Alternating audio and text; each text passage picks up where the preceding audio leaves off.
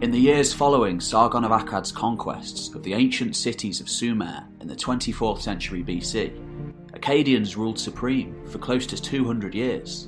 It was only then, after the now prosperous and complacent Akkadians were racked by a long series of droughts and famines, that a vast and terrifying new wave of outsiders began to flood into the empire. The Sumerians called them scorpions in the form of men. We know them as Gutians, and they were about to destroy the Akkadian Empire for good, levelling their capital so completely that it was never occupied again, remaining lost to this day. From the mountains beyond the borders of the civilised world they came, and unlike the Akkadians, who had at least been a part of Sumerian society during the time of Sargon's conquests, the Gutians were illiterate outsiders, uninterested in the trappings of the civilised world, beside riches and power. After descending from their homeland in the Zagros Mountains, they swiftly conquered the cities of the plains, forcing the city dwellers to accept their rule. For more than a century to come, the Gutians ruled as barbarian warlords, firmly keeping their boots over the necks of their Sumerian and Akkadian subjects. The Gutian occupation created little in terms of culture, and caused huge damage from an environmental perspective. The already fragile, heavily salinated Mesopotamian landscape, weathered from thousands of years of intense farming in an already marginal environment, dried up completely in many areas due to lack of upkeep and population displacement. As the years went by, this lack of care led to massive droughts and societal chaos, and eventually the downfall of the Gutians. It was then, during the midst of this dark and tragic time, that a saviour arose amongst the downtrodden Sumerian populace. After an interlude of more than 300 years, and no less than 2 lengthy periods of foreign occupation, the last and greatest Sumerian state was about to arise upon the Mesopotamian plain, the first to truly hold the title Empire.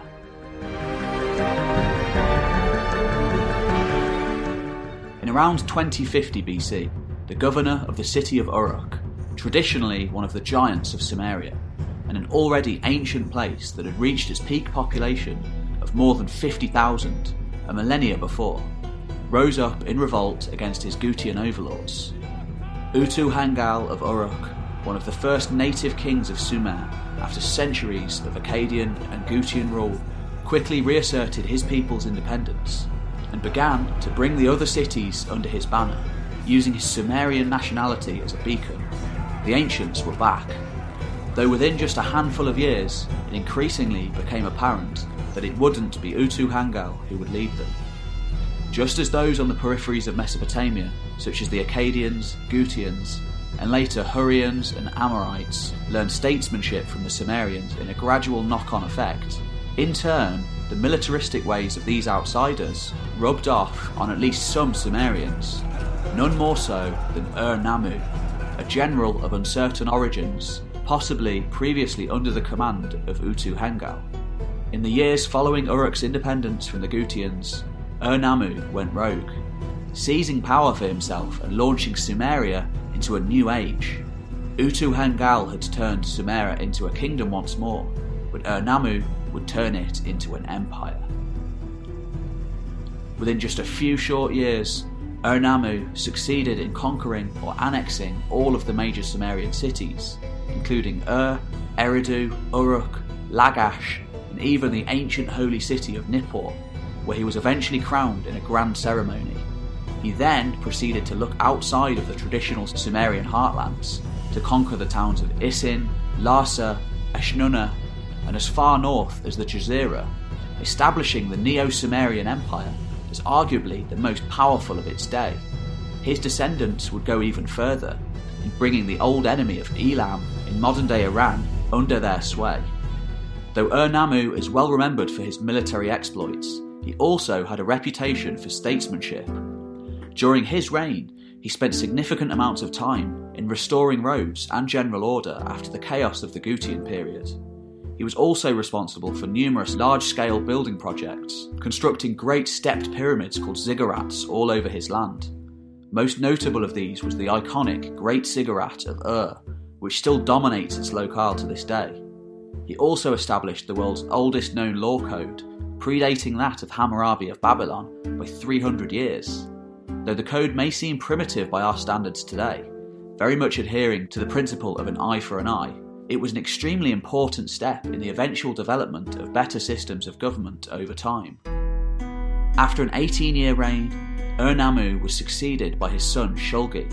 Little is known of Shulgi's reign besides his eventual death on the battlefield against the Gutians, which was later commemorated in a long Sumerian poetic composition. Shulgi's death, coupled with the later construction of vast walls and fortifications along the frontier, hint at a long series of wars against the Gutians, and possibly other peoples on the peripheries of the Neo-Sumerian state, which remained very much under threat for its entire existence. For all of the grandeur of Ur-Nammu's building projects, and all of the optimism that his subjects may have had during his reign, the third dynasty of Ur, which he founded, was a short-lived state, even for the standards of the day. By the time of Ibbi-Sin, a century later, the Sumerian Empire increasingly came under attack by yet another group of barbarians from beyond the Pale. These newcomers were known as the Amorites, and like the Gutians before them, they were considered a backward people by Mesopotamian standards. As faith in Ibbi-Sin's leadership failed, Elam not only redeclared its independence, but began to raid into Mesopotamia as well. Ibbi-Sin ordered more fortifications built at the important cities of Ur and Nippur, but these efforts were not enough to stop the raids or keep his empire unified. Cities and towns throughout Ibbi-Sin's empire fell away from the king who could not protect them, and once more they came under the sway of rulers who would, this time in the form of Amorite warlords. By 1940 BC, Ibbi-Sin ruled over little more than the immediate vicinity around Ur. By the end of the year, he held nothing but the inside of a prison cell, having been captured by the Elamites after they sacked his capital and put it to the torch. His eventual fate is unknown. Never again would a Sumerian state rise upon the Mesopotamian plain. A new age had dawned. Unlike the Gutians before them, these Amorites who had conquered Sumeria gradually began to adopt the customs of their settled neighbours, notably founding cities such as Babylon and ruling over Isin, and at times even the old Assyrian Empire to the north.